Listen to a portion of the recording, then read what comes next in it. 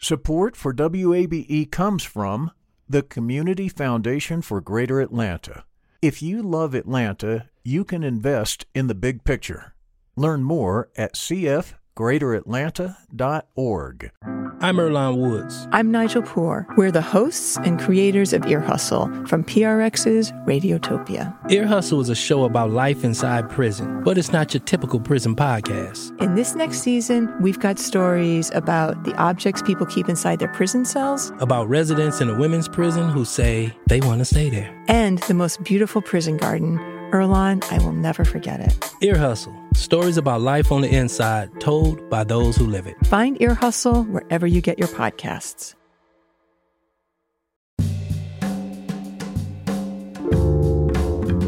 Cloudy skies. Welcome to this Monday edition of Closer Look. I'm Rose Scott. Now, coming up in just a moment, a conversation with Dr. Grant Rivera, Superintendent of Marietta City Schools, talking about the 5-phase plan to hopefully return all students back to the classroom. Phase 1 starts September 8th. There's been a slight degree of magic lost when they don't have their peers and they're not sitting face to face with a teacher who can smile at them and hug them and high five them and what have you. So is it good? Yes, I'm pleased. Is it what any parent would want for their child? No, I don't think so. That's coming up next. But first, speaking of back to school, today is the first day Atlanta Public School students went back virtually. This year, more than 50,000 APS students are, starting the school online. Now, students in Hall, Meriwether, and Rockdale counties, they're also returning. Hall and Meriwether County students have the option of virtual or in-classroom learning. Rockdale County, 100% virtual. And a note of disclosure, as always, WAB's broadcast license is held by the Atlanta Board of Education. Meanwhile, raise your hand if you had difficulty accessing the online conference portal we all know and love as Zoom.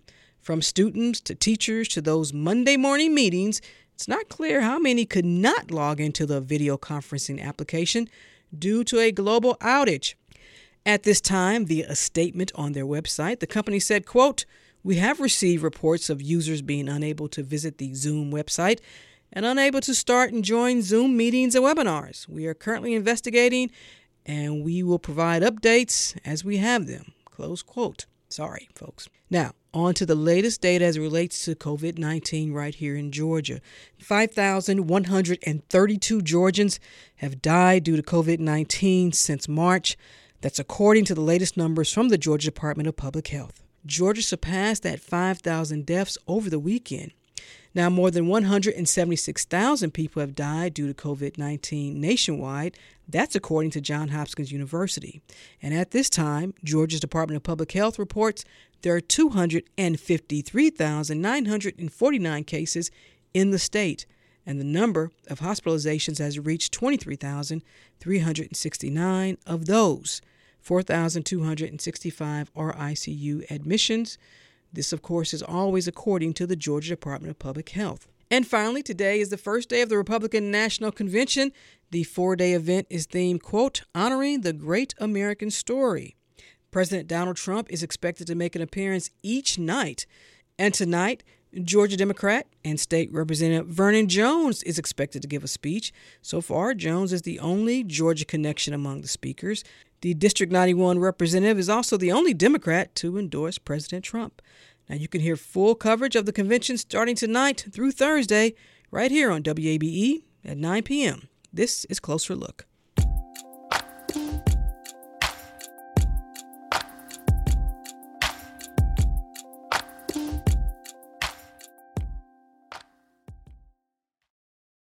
Closer Look continues now here on 90.1 WABE. This is Atlanta's Choice for NPR. I'm Rose Scott. As our Back to School edition continues, next, it's a plan called the Flexible Approach to Teaching and Learning. It's a 5-part phase plan for the Marietta City Schools to fully integrate all students for the upcoming school year. And as you've been hearing on WABE, each school district, each school community, large, medium, or small, in terms of students, well, they all have a different approach, but they have the same problems. How to keep students, educators, and staff safe, how to prevent the transmission of the coronavirus, and simply the best way to educate all students. Well, joining me now to talk about their plan from the Marietta City Schools, Superintendent Dr. Grant Rivera. Thank you for taking the time, as always. I really appreciate it. It's great to be with you, Rose. So here we are. It is now back to school for so many students. Let me ask you this, Superintendent. What keeps you up at night? You referenced it in the opening. It's really the safety of students and our staff. We are making, and it's been difficult as a superintendent. I know probably every superintendent across the country feels this. We're making life and death decisions. And I don't mean to be overly dramatic, but the good news is that we have the authority to make the decision. The challenging and the news that keeps me up at night, as you asked, is the fact that ultimately there isn't a lot of consistency. There isn't always a lot of guidance. And what is given to us is so generic and general that really the onus is on us. And I carry that responsibility as both superintendent, but also as a father of a child in this district. It's what keeps me up at night. Is it easier for you, and maybe easier is not the right word, but does it help because you are a parent who has to make those same decisions for your own kids? Does that help you in your approach to making decisions for so many other students and somebody else's kids? Well, I'll tell you two ways that my perspective might be a little different, not only as a parent, but also in a school district with 9,000 kids, 12 school campuses, and roughly 1,400 staff. We're smaller than a lot of other districts in the metro Atlanta area. And I think I have two things that keep me grounded. One is oftentimes I go home and my wife, who will get an email from me as superintendent to say, what is this? And we start talking through it. And a lot of times I'm not just answering questions to constituents, I'm having to answer to my wife. And she's one of the toughest critics as superintendent. But also in Marietta, I know many of the 1,400 staff members by name, and I know their families. I'm not making decisions in a vacuum. I make decisions knowing which teacher is 4 months pregnant and which teacher has their older parent living with them. I mean, those are the things that I take to heart, because I can't just stay insulated in my office and pretend that I don't know the faces and places and dynamics. It's something that weighs on me as both a member of this community, but also a superintendent. You think about the size of the Marietta City Schools as opposed to New York City, which is the largest public school system in the nation. But there's a difference there. Each district, each community of schools is going to be different based on the size. You just made a reference saying you make sure you want to know what educators are dealing with. But to your knowledge, has any educator, support staff, or student tested positive for COVID-19? Yes. We have had, since March, I would say, an isolated number of students, as well as number of staff test positive. Without question, it's hit our community in similar ways as it's rippled through every other community in this country. And for clarity, there's already online instruction taking place right now. Correct, Rose. So we started the school year August 4th. We made a commitment to start on our scheduled time, our scheduled date. And all of our kids, we started 100% virtual, pre-K, 4-year-olds, all the way through high school. Correct. Now, before we get to the phases, I want our listeners to understand what factors did you all consider to make that decision? Yeah, Rose, it was extremely difficult. And I can tell you, if I really quickly walk you and your listeners through, back in May, we were planning for a full opening with options for kids to stay virtual. And by full opening, we were going to offer 5 days a week in person or full-time virtual. And what happened is once we got through July 4th and we saw positive tests spike, there was a day that July 14th, I'll never forget it. I got a phone call from the Department of Public Health and they said, listen, we can't test efficiently. Contact tracing is useless and we have a problem. And that was really the point at which we decided schools were not safe enough to go back in any form or fashion, 2 days a week, 5 days a week, what have you. So we pivoted mid-July to a full-time virtual model.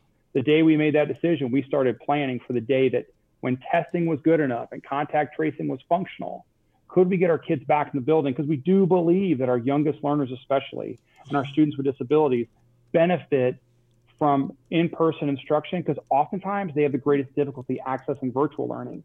So really there's been, I tell our community, I'm sorry for the whiplash. There are times where I feel like we have to make decisions and families are wondering what's next.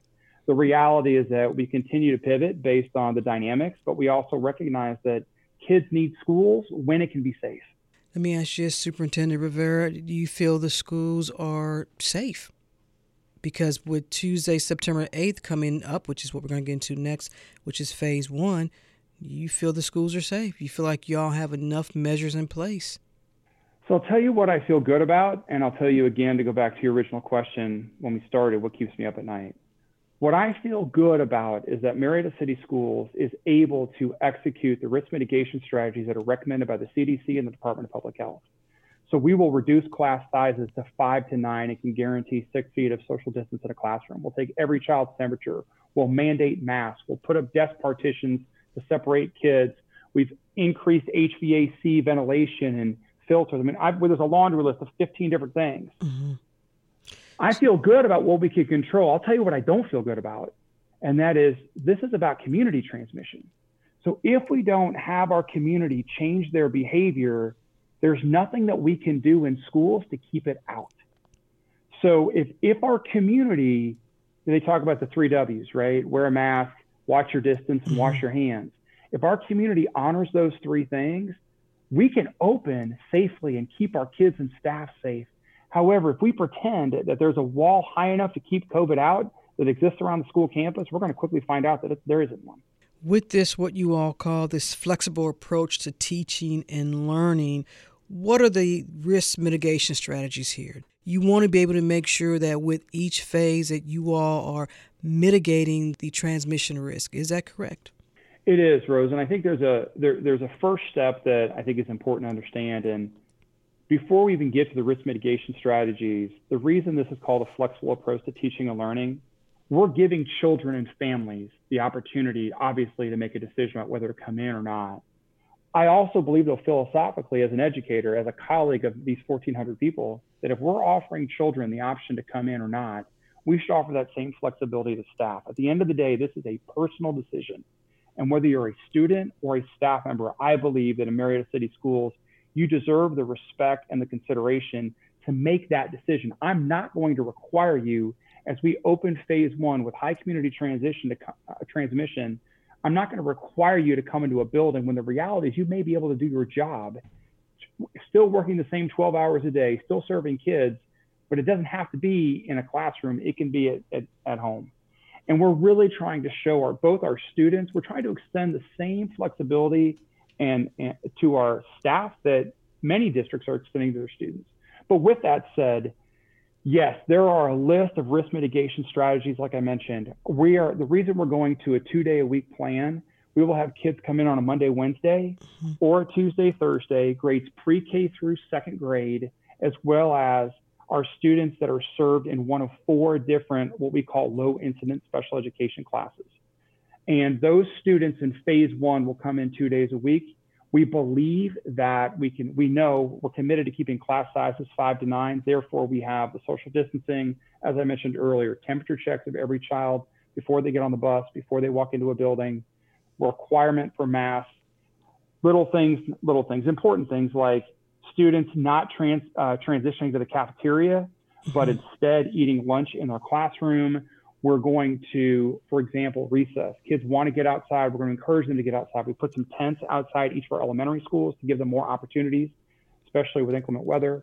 And we've also created recess materials. We purchased recess materials for every classroom so the kids have their own set of recess toys and balls and hula hoops, et cetera. And then we will disinfect that at the end of each day. We've got extra custodians walking in the building, wiping down handles and high contact areas. We'll be fogging at night, fogging buses in between bus runs. There's a lot of different risk mitigation strategies we have in place. Every one of them is aligned to what the CDC and the Department of Public Health believe is the safest way possible to open schools. Phase 2 and phase 3, how will you decide that it is necessary to move to those phases? Or for listeners who are saying, well, what if we see an increase? What if there's a confirmed case? Will those phases where you didn't just stop and then say, you know what, everybody is online? Yeah, so I think there's a couple things to understand. So first of all, just to give a very brief overview of the phases, as your listeners may not have it in front of them. Phase 1 brings back pre-K2, 2 days a week, and students with disabilities in elementary school. Phase 2 then looks at expanding the students with disabilities who have access 2 days a week. And then as you move through phase 3 and phase 4, we look to bring kids back 5 days a week in elementary, But I'll tell you, Rose, we are extremely cautious. In elementary, we can bring kids back and keep them in these little homogeneous cohorts all day long. But when you get to middle and high, kids transition from class to class. And to your point, there is no guarantee that we're going to march through at certain timelines of this phase, from phase 1 to phase 2. We've told our community it could be 2 to 4 weeks. It definitely could be longer. The factors we're looking at, to your point, as we look at the timeline between each phase, one is what's happening with community transmission. We specifically, at the recommendation of the Department of Health, look at the 14-day case rate from the date of onset. We need to see that number significantly dropping. Right now, we're in the low 300s. 100 is considered the shift from high spread to lower moderate. So we have to see the numbers go down, or we can't move from phase 1 to phase 2 to phase 3. I think the second thing is we have to have a staffing model. We have to have staff who are able to come in. I can tell you right now, we have high numbers of students who in phase 1 don't have any intention of coming back. A lot of students in some situations at over half of our elementary schools, a majority of the kids want to stay virtually. So really, this is not a race. When you talk about the health of students and the safety of students and staff, I'm not racing anywhere. We're going to take this very slow and deliberate. So not only will we track the transmission rate, we'll also track, are we successfully opening? And again, with the collaboration of the Department of Public Health, if we have to close down a classroom or close down a school, we'll do that. We certainly are taking the risk mitigation strategies to have to avoid that. But I think we'll know as we get 3, 4, 5 weeks into phase 1, whether or not it's safe enough to start to transition through the rest of the phases. The voice you hear is Dr. Grant Rivera. He is the superintendent of Marietta City Schools, and we're talking about their phase plan to hopefully integrate the students back to 5 days of in-class instruction. A little bit later in the program, Superintendent Rivera, I'm going to talk with a parent who has some concerns that they have a child with special needs and that it's virtually impossible to get the in-class instruction, not just instruction, but there's a lot of other social and emotional concepts there. Can you understand that? And what have you all been able to do to help those students who have an IEP, students with special needs? So do I understand it? Absolutely. And I'll give you 2 very personal reasons why. One, I'm a former special education teacher, and I would argue still a special education teacher, even my role as superintendent. And then 2, I have a brother with severe disabilities. And I can't imagine, and I have talked with my father many times about this, the toll that virtual learning has taken on students that would be like my brother, if he had still been in school. So I say to you, yes, we acknowledge, and that's really why Marietta City Schools prioritize students with disabilities getting back into the classroom. And throughout virtual learning, we're also providing support to families virtually. So, one small example is speech services. Students who have speech services still get those virtually. There are things we can't do, which is all we can't do virtually, which is all the reason why we need to get our kids back in the building, but do it safely and in small groups. We recognize that our students with disabilities are often our most deserving learners who struggle the most in accessing virtual learning. So whether it's the academic content, the social emotional development, all of it, there are things we just can't replicate. And I think we have to be sensitive as a community that these children face greater challenges, and we don't need to take the same approach that might work with one child for another child who has different needs. And I think that's what's pulled on my heart, candidly, and been a priority for us as we look to develop this plan in Marietta. I want to shift for a moment and talk about the virtual learning. Now, do all the students, to your knowledge, have a device that they will need, whether Chromebook, laptop, what have you? Yeah, so I can answer that 2 ways. In Marietta City Schools, we've made a commitment that every single child who needs both a device and a hotspot will be given one. So to date, we've handed out over 4,700 Chromebooks to our roughly 8,800 kids. And we've also handed out over 1,000 hotspots. So we continue to message that and have since March. We had kids who didn't pick them up from spring, but now that we've opened school, they want them. We continue to hand them out, and we prioritize that in our budget, and I think we should prioritize that in learning. To your knowledge, in these first few weeks of school, is there some sort of assessment to see how much loss of learning might have occurred for some students since the entire state months ago had to all go online? Is that something that you all have implemented? Yeah, Rose, you've asked such an important question. I want to park on it for a moment because I think that what you just asked is at the core of what every family should be asking. Every one of your listeners should be asking themselves, how do I know and how does my child's teacher know virtually whether my child is on track or not? I'll give you just some quick numbers just to further put an exclamation point in your question. And that is, there's a research put out by the NWEA, which is an organization. They looked at 5 million children. And what they said basically is that if you compare a child going into a grade level this in August compared to a child last year, the child who's been impacted by virtual learning compared to their age and grade appropriate peers from a year ago will be 50% behind in math and 30% behind in reading. Your question is so important. And again, I say it, every parent listening should be asking it. In Marietta, what we're doing, not to get too technical, but every child, our youngest learners, but every child has access to what we call MAP scores. It's called Measurement of Academic Progress. In fact, my daughter goes in tomorrow for an hour and a half tomorrow and an hour and a half Thursday as a second grader in our district to take the MAP test. Why? We have to have their data and be able to compare them from where they were back in January, which is the last time we gave the MAP test in Marietta. We have got to be able to look at this data, and we've got to hand it to families. We have to hand it to teachers and say, whether we're in person or we're virtual, you leverage every piece of information you have about a child, because we can't be generic. This has to be personalized. And I think your question is so spot on. In Marietta, that's our approach. I think the other districts may be doing it differently, but that is a critical question. Here's the thing. It's not good enough for families to simply march along and do what the virtual teacher tells them to do. They have got to stop and ask, how do I know whether my kid developmentally is where they should be in August based on their age and grade? And that is the most important question you've asked me, candidly. Wow. Superintendent Rivera, you mentioned your kids. Let me ask you this. How has the online experience been for them? I think it's been good enough, if I'm being honest. My daughter's teacher is hustling. My daughter's teacher, and I would argue so many across the district, have done special things to not only make themselves an effective virtual teacher, but also to build relationships with children. I am so proud of what the educators have done virtually. I'll also say what happens in a classroom is magic. And there's been a slight degree of magic lost when they don't have their peers and they're not sitting face to face with a teacher who can smile at them and hug them and high five them and what have you. So is it good? Yes, I'm pleased. Is it what any parent would want for their child? No, I don't think so. And I think that's why we continue to push the envelope of innovation and creativity and ingenuity, because we know we want to get back to that magic when it's safe to do such. So I'm proud of our educators. I see it as a dad, and I also realize, hey, there's something we're all still missing. And finally, before September 8th, how much sleep do you think you're going to get at night? Here's what I'll say. I'm hustling, but you know what? I'm not working half as hard as our teachers.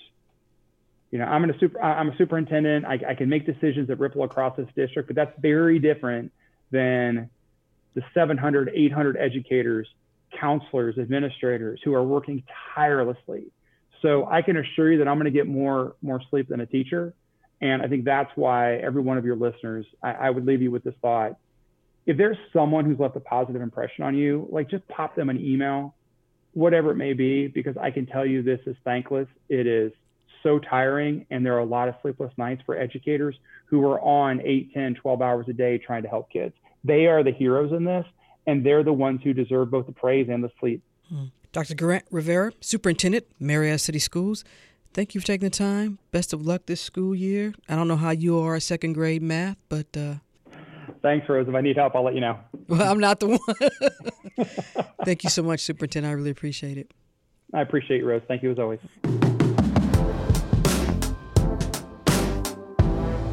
And as we continue our coverage of this year's Back to School from kindergarten to higher education, on tomorrow's program, I'll speak with a group of professors and graduate students from campuses throughout the state.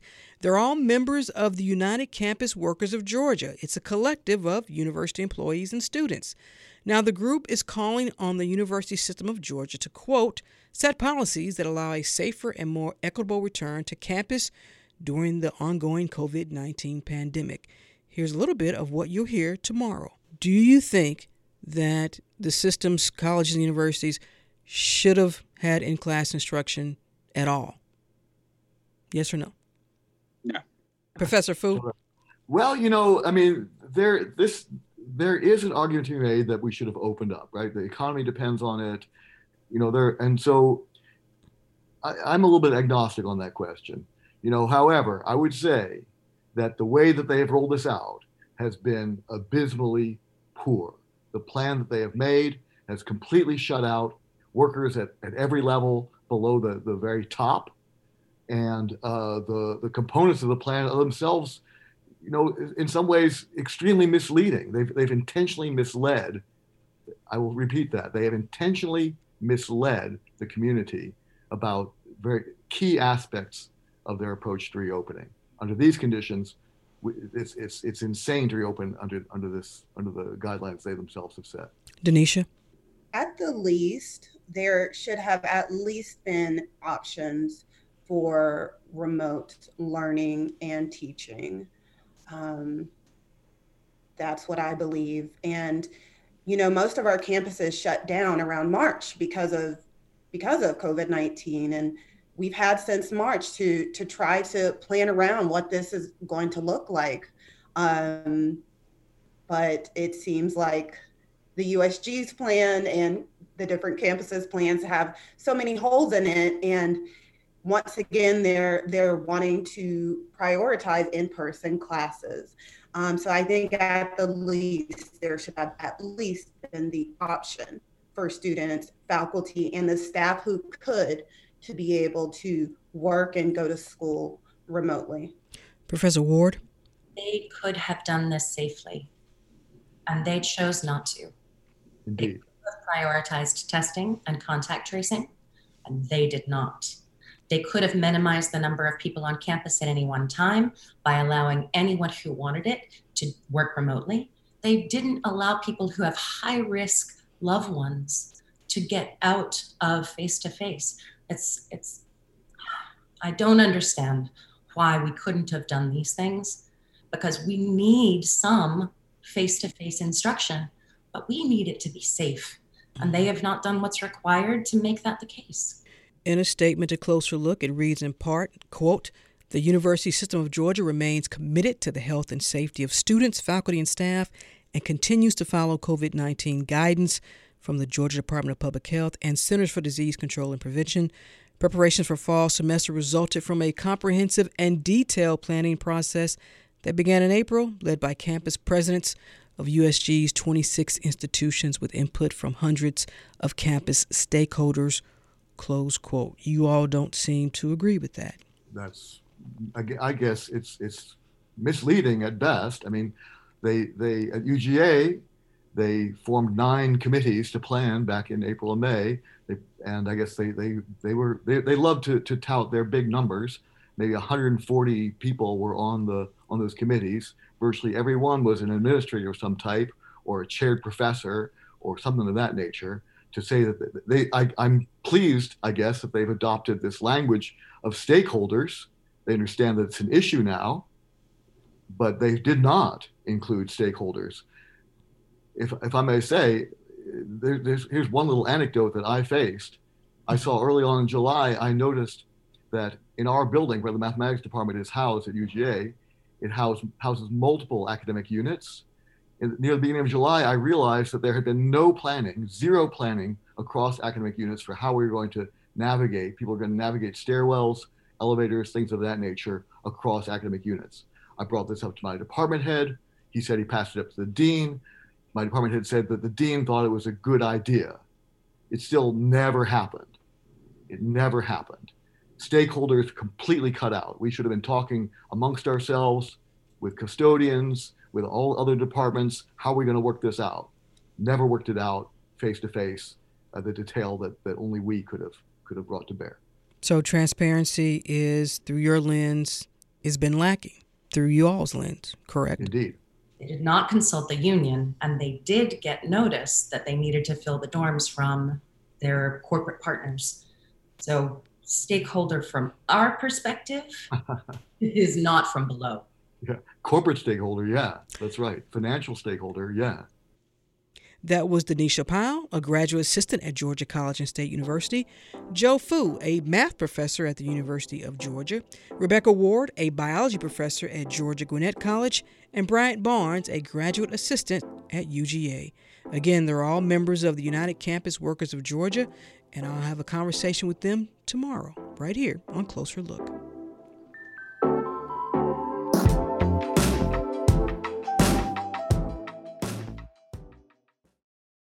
Support for WABE comes from the Community Foundation for Greater Atlanta. You can go beyond giving to impact. Learn more at cfgreateratlanta.org. The field of mental health counseling is growing rapidly, and Richmont Graduate University can equip you with everything you need as a licensed professional counselor while integrating your faith into your clinical practice. Programs are offered in Atlanta, Chattanooga, and online. Apply today at richmont.edu. That's richmont.edu. Closer Look continues now here on 90.1 WABE. This is Atlanta's Choice for NPR. I'm Rose Scott. As we've mentioned on this program many times, from K through 12 to college campuses, it's a new school year like no other. Our children have been disrupted since March. We had summer learning loss. August 24th is the first day of school. It's not like when they come to you all excited and bright-eyed, and then you can see them and assess where they've been. They've been emotionally traumatized. Mm-hmm. They've been instructionally traumatized. We're going to spend the week of the 17th through the 21st doing assessments, and some of that will be virtual as well. It takes a holistic approach, and a lot of the systems did a very good job of delaying beginning virtually to allow the teachers more time to plan, more time for some professional development. It also, I said, it's harder for educators to teach virtually when they're not used to virtually teaching than it is to walk in the classroom. And it's also the situation where we are very aware that there are equity gaps throughout our state. These are not new problems, right? They are manifesting in different ways, but they are not new problems. And so when COVID hit and schools closed, folks were talking about how do we get children access to computers? How do we get children access to high-speed internet? Well, the problem with thinking about how do we get, right? It means that those problems existed beforehand. These are unprecedented times, and we're all kind of building the plane as we're flying it. Coming from New York City, which was really the epicenter of this pandemic, I have to say how absolutely impressed and inspired I've been by our educators nationally. And now that I'm here in DeKalb and hearing about how quickly and efficiently, effectively, the staff switched to the remote learning and really did their very best not having this experience, as well as recognizing how patient and flexible we all have to be while maintaining a sense of urgency for the work ahead. And those are some recent conversations on this program with area superintendents, educators, and policy experts, all discussing this year's unconventional back-to-school season. But now we turn to a parent to get his perspective. His name is Todd Hartle, and recently he started a petition calling on Georgia Governor Brian Kemp to resume in-person instruction for students with disabilities. Now, the petition is also gaining the attention of other parents as well. As of this broadcast, I believe the petition has more than 3,000 signatures. And joining me now to talk more about this is Todd Hartle. Mr. Hartle, thanks for taking the time. I really appreciate it. Thank you for helping bring light to this issue. Let's begin here. Tell me about Wyatt. Wyatt is 10 years old, and he happens to have Down syndrome. And he, like all the other kids, wants to be in school. He loves school. He loves his friends. He loves his teachers. He likes doing the activities like the other kids do. Let me ask you this. How important is it for you all and for Wyatt to have that interaction with other students? Well, for Wyatt, to have that social interaction is very important to us, as important as the academic piece. He's very social. He, you have to sometimes stop him from giving hugs to people when he shouldn't be, especially these days. Yeah.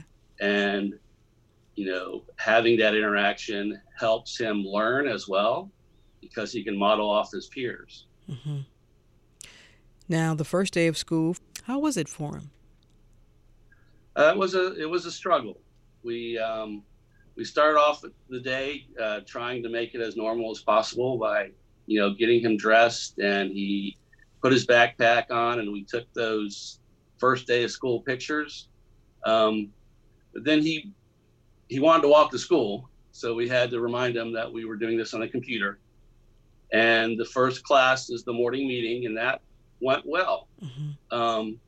However, there was a break right after that meeting, and he went and started playing with his other toys. And then for the next session, it was a struggle to get him back to the computer because he thought he was done for the day. And so we've already had some cheers shed this week over the school. Wyatt has a individualized education program, also known as IEP, correct? Yes, he does. Based on his IEP, is it adaptable for at-home online setting? We're all trying to do the best we can. In fact, we have a meeting this afternoon with the school to review the IEP and see what can be done virtually the best. Outside the academics, he also has therapies he gets in school. So doing occupational therapy and speech therapy, it's not optimal, but it can work over video. As long as he's there and engaged, it will be helpful. But we want as much of that as possible. And prior to having this meeting, it's been a little chaotic in trying to get the schedule down, mm-hmm. switching in between classes. Some classes, we just don't have the support that we would need, that you would have in person. Mr. Hartle, what's your response to someone who says Wyatt is among millions of kids, of students who are, unfortunately, because of this pandemic, their learning experience is hindered, but safety has to come first? Yeah, well, we definitely understand that. I would make a couple points. One is that our kids with special needs are going to fall behind more than other kids. It's just something that's part of having a child with special needs. Even over a summer break, we have these concerns, and we use extra services when we can. But we do want things to be safe. We're not saying no one should be safe. We just want that choice to try to have that option, and we don't want to force it on anybody, and we don't want to force it on teachers either. For children like ours, we have to balance that loss of education versus safety. And for us, Wyatt is generally healthy. We feel that going into a small group would be something that would be beneficial to him. Now, Mr. Hartle, what's your response to someone who says Wyatt, you said, is generally healthy, but there are also other students who may be compromised, or the educator who may be compromised, and also for the safety, not just for Wyatt, but for even a small setting? Can you understand people having that concern? Yeah, we definitely understand that concern. Again, we don't want to force people to go into school. Mm-hmm. If you do have a compromised situation, you should stay at home, whether you're a student or a teacher. And you have to make that individual choice to balance those things out for your family. When you started this petition, were you surprised now that you're up to 3,000 signatures? I am. I started it kind of just out of general frustration. One of the options in certain parent surveys and so forth was, having that choice. And it seemed like something that maybe was possible. But when they announced for our district that they were going virtual only, it was, I was frustrated and felt a little powerless. And, I see these petitions pop up on social media, and I've never done one before. And so I had seen one a couple days earlier, and then there's this announcement of going virtual only. And I remember that over the summer that another state had opened up the schools for special ed kids. So I kind of just put two and two together and did it, with some input from some other parents, and really didn't think it would be more than, say, a couple hundred signatures. Mm-hmm. It was just a way for me to vent. But obviously this was a feeling that was felt by many. Mr. Hartle, how would you propose, if you had some input, what suggestions do you have for us to try to come back and just give instruction, in-class instruction, to students with special needs? What suggestions do you have? Do you have any? Yes, I do. The idea I have is, I call it the ESY model, and ESY stands for Extended School Year, and it's something that for children that do have IEPs, it's an opportunity where they do receive extra services over the summer if they would like. And so there's a model of doing things to help kids not regress, where they don't even open up all the schools. They might open up, say, 1 in 10 schools and use it as a hub for children that come in. And so if you think about the special needs community as a smaller community, and then only a certain percentage of those would be comfortable to send their children in, it seems like you could have some small classroom situations. So you're talking maybe less than 10 students, maybe less than 5? Yeah, I think if you'd have a classroom kind of in this pod kind of situation where maybe 5 to 10 students with, either in similar grades or with similar disabilities, that could work, in a safe setting with, a classroom that's clean and a teacher that's wearing a mask, and kids that are able to wear the mask could do that, and space the desk and so forth apart.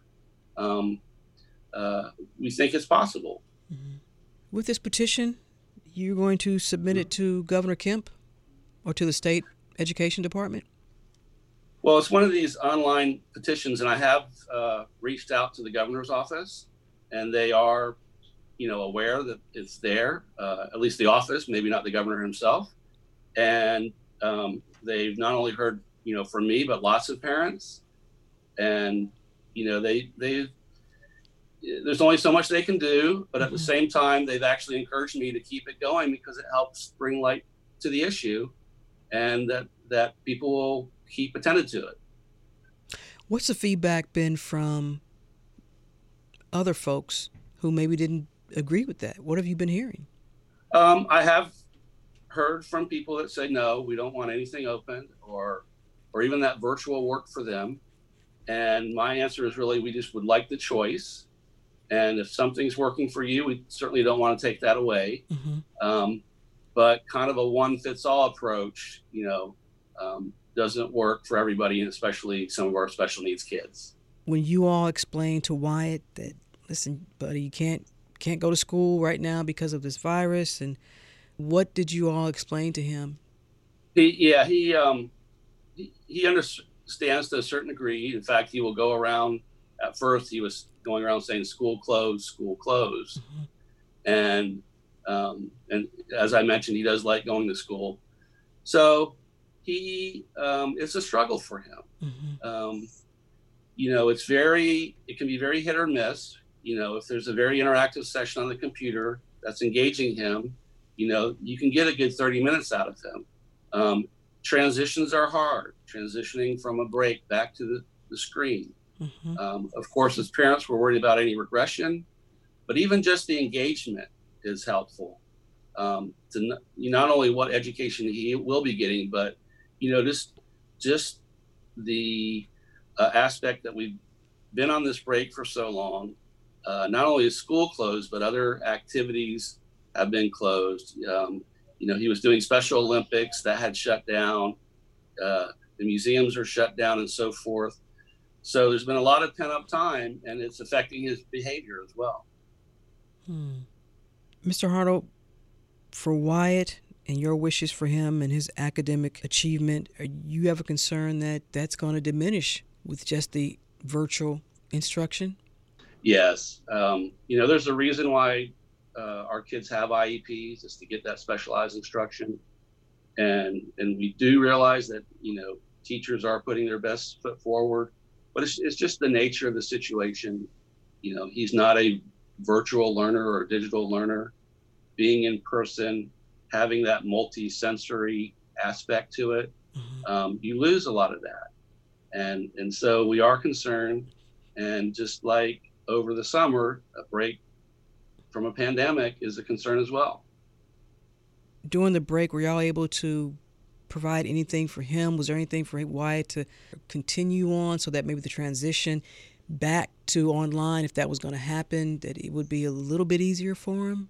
We have continued some of our private therapies virtually, and some of the same struggles as with school, but those are half-hour sessions and not an all-day 4 to 6 hour type of situation. So it can be a little bit easier to convince them for that, but there's a lot of prodding, a lot of bribing to do that. And we are now starting to do some in-person therapy as well. And again, everything's very sequenced in terms of letting us in and out of the building, cleaning rails on handrails as we go in and out, plexiglass divider as we might work with a therapist. So we've done what we can, and trying to keep things as regular as we would normally do, because that structure helps him. Mr. Hartle, what district is Wyatt a student in? We are in the City Schools of Decatur district, and he goes to the 5th Avenue Upper Elementary School. He's in 4th grade. Have you heard anything from the educators, superintendent, anybody about your concerns? Are you optimistic that maybe in January, when the kids go back after the fall semester, that perhaps maybe things will be different by then? Right. And in the presentation from the school, they did show, their decision-making process and some of the factors they use, and cases was definitely one of those large factors, as well as their own preparedness. And, I did let the board know that I was concerned, and some board members are concerned as well, and they want our kids to be back in school as soon as possible. But as you mentioned, there's the reality of the situation. Mm-hmm. Todd Hartle formed a petition calling on Governor Kemp to resume in-person class instruction for students with disabilities. If you were asking about solutions, and I might add one more thing, is that, just recently with the CARES Act, there's some discretionary funds for governors to spend. And so if we are going to be at home, maybe some micro grants to parents to use for tutoring and technology and so forth. Since we are at home, that would, that help us smooth the transition a little bit. Mr. Hartle, thank you so much for taking the time. I really appreciate it. Best of luck to Wyatt. He's going into 4th grade? He's in the 4th grade, yes. Best of luck to him and you. Thank you so much. All right. Thank you for the time. That's it for this edition of Closer Look, which is produced by Grace Walker and LaShawn Hudson. Our engineer is Shelley Canavy. If you missed any of today's program, it's online at wabe.org/closerlook. And of course, you can listen to Closer Look weeknights at 8 p.m. and listen whenever you want, because Closer Look is now available as a podcast. Just visit NPR One or your favorite streaming app and subscribe. This is 90.1 WABE, Atlanta's Choice for NPR. I'm Rose Scott. Hi, it's Terry Gross, the host of Fresh Air. We bring you in-depth, long-form interviews with actors, directors, musicians, authors, journalists, and more. Listen to our Peabody Award-winning Fresh Air podcast from WHYY and NPR. Local, state, national politics. WABE and NPR have the coverage you need. I'm Jim Burris, host of WABE's All Things Considered. Whether it's on the air at 90.1, streaming online, or connecting through our mobile app, WABE keeps you on top of election 2024 in what's sure to be a pivotal year in politics. And for candidates and ballot information, visit our election hub at wabe.org/election 2024.